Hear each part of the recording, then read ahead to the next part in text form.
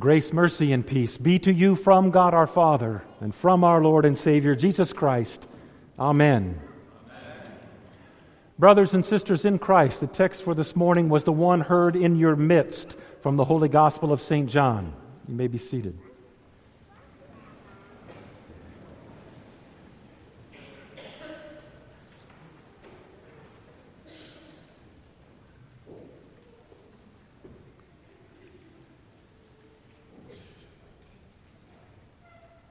The two facets to this profound and most beneficial movement within Christendom are these two things.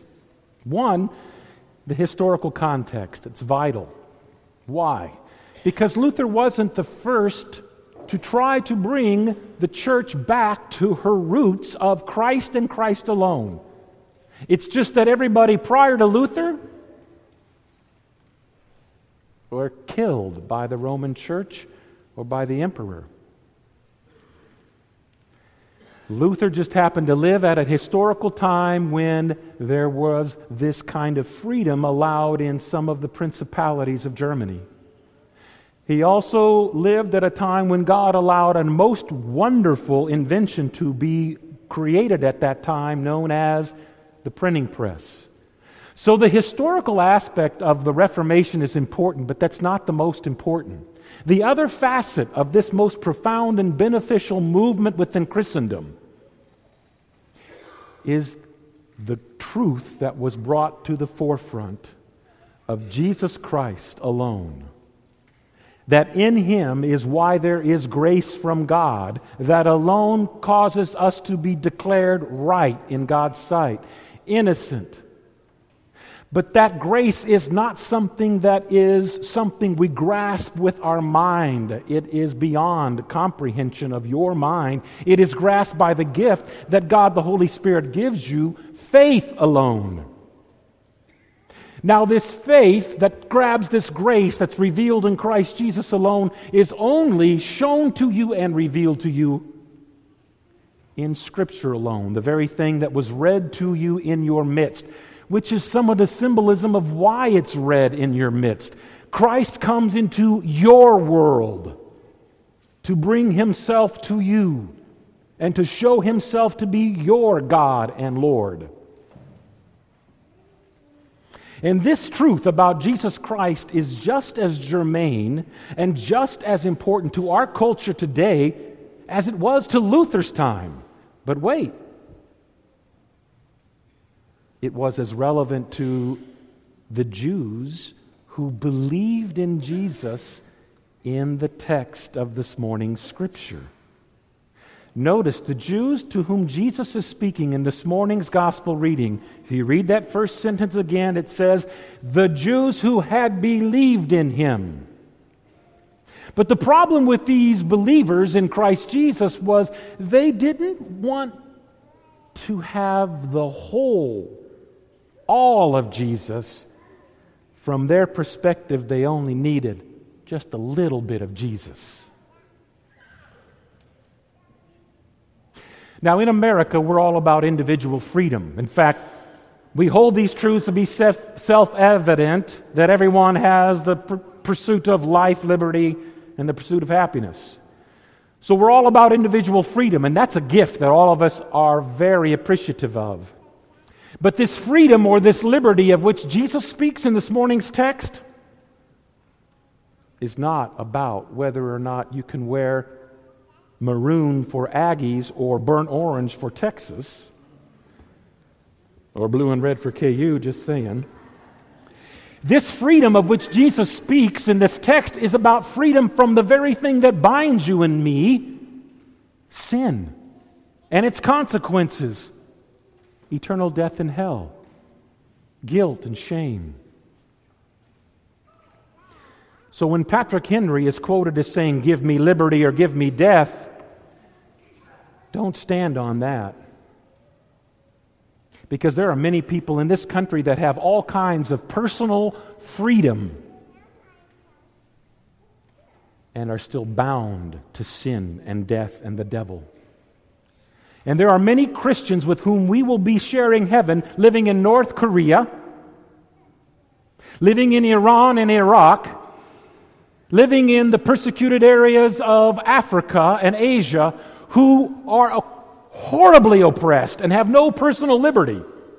And yet they are freer because they have Jesus and His forgiveness, freer than any American who's not a believer. That's what this freedom is all about, of which Jesus speaks in this text.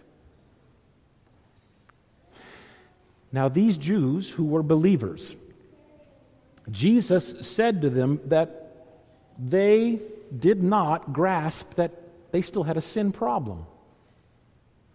What did Jesus say? Jesus said, "If you abide in my words, you are truly my disciples, and you will know the truth, and the truth will set you free."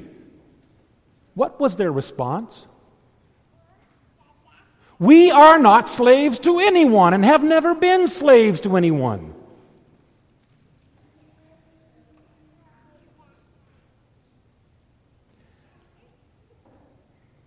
If you've ever dealt with alcoholism in your family or with a loved one, and you confront them about their alcoholism and they're not ready to stop, what do they say about their problem? It's not their problem. They don't have a problem. You've got the problem. It's that way with sexual addiction, pornography addiction. It's that way with drug addiction. It's that way with all addictions. So when these Jews respond in the way that they do, who believe in Jesus, they're saying, no. I have a problem, but I don't have that bad of a problem. Sound familiar? Jesus reminded them that everyone who commits a sin is a slave to sin. If you're a slave, that implies, what is your master? Sin. Now that's a big pill to swallow, and that's the problem with the Christian church still to this day. We don't want all of Jesus, we just want a little Jesus. But if we don't want all of Jesus, then we really don't need all of Jesus, because we're not all that. If we do not believe that the same desire or drive that causes someone to continue down a self-destructive behavior of an addictive medication or alcohol or viewing of pornography or whatever, if we think that we're cut from a different bolt of cloth, then we are going to be like these Jews who will think we only need a little Jesus and not all of Jesus. Hence the need for reformation in all of our lives. Always. Not just 500 years ago, not just 2,000 years ago when Jesus spoke to these people. Always. Otherwise, we look like the spirituality of the rest of America, who claim all kinds of personal freedom but are still bound by the sin of their addiction to sin. So do you know what they call people who are addicts and are confessing that they are, but they've ceased their practice? They're struggling with it. What do they call themselves? Recovering alcoholics, recovering drug addicts, recovering pornography viewers, recovering sex addicts, recovering. They never stop denying that slavery is still a part of their fiber. So why do you and I deny that within ourselves? We are recovering sinners. We never stop recovering from the sin that is our master.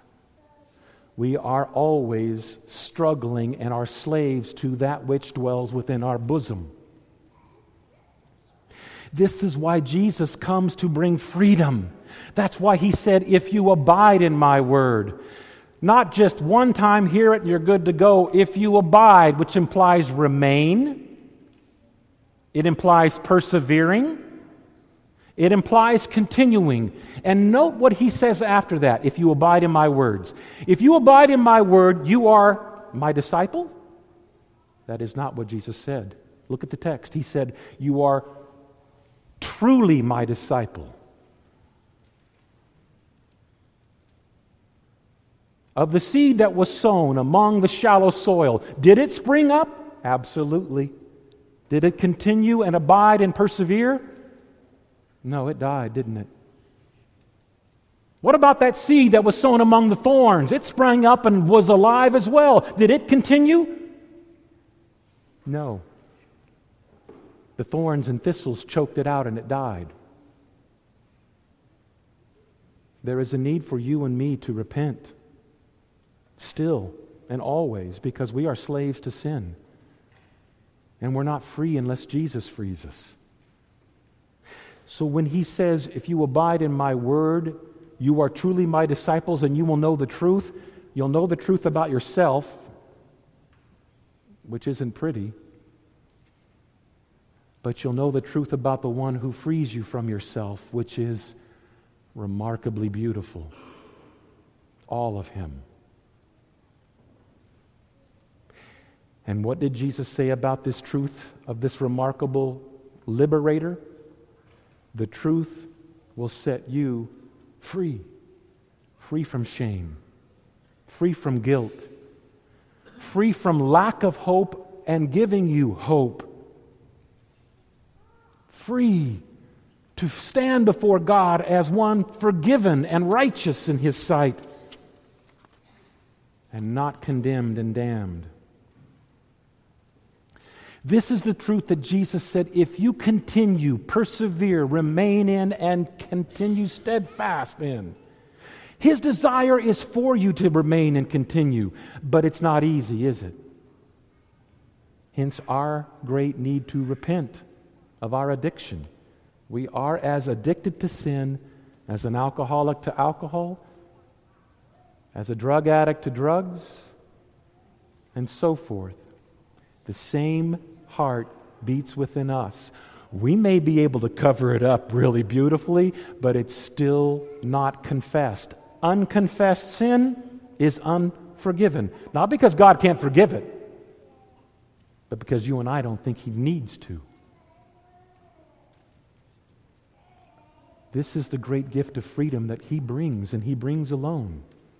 There's no liberty in this world except in Christ Jesus. Hence why people can think that we live such free lives in America and they can still be so bound to sin and die in that sin. And there can be Christians who are the most oppressed, whether it was under Saddam's regime, whether it was on the Ayatollah's regime. All of these Christians too have freedom in Christ, though they are the most oppressed. And what were Jesus' last words to you?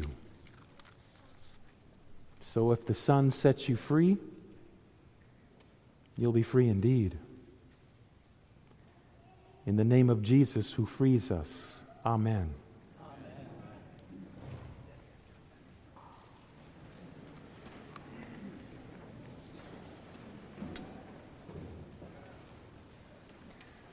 The peace of God, which passes all understanding, keep your hearts and minds on Christ Jesus to life everlasting. Amen.